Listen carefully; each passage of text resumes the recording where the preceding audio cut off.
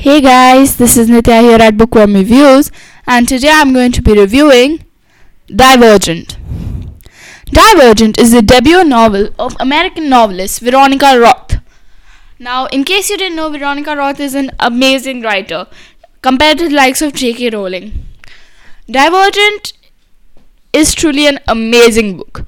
It is set in a post-apocalyptic version of Chicago and follows Beatrice Triss Pryor as she explores her identity within a society that defines their citizens by their social and personality-related affiliation with 5 factions: Amity, the kind; Erudite, the intelligent; Candor, the truthful; Abnegation, the selfless; and Dauntless, the brave, which removes the threat of anyone exercising independent will and re-threatening the population's safety.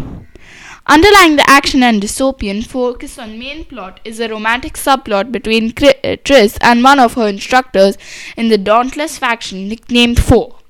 But I won't be giving away too much about this book, except that the setting of this book has particularly been very interesting to me. I find dystopian novels are extremely interesting since it typically shows how our future is going to be, and this book is no exception. It is like the Hunger Games, and it is written really well. Her writing style is amazing. Divergent and Insurgent, the first 2 books, are written from Triss, the main character's point of view, while Allegiant is written from Triss and Foe's point of view. I will be reviewing Insurgent and Allegiant next after this book, and all I can say is it is an amazing book.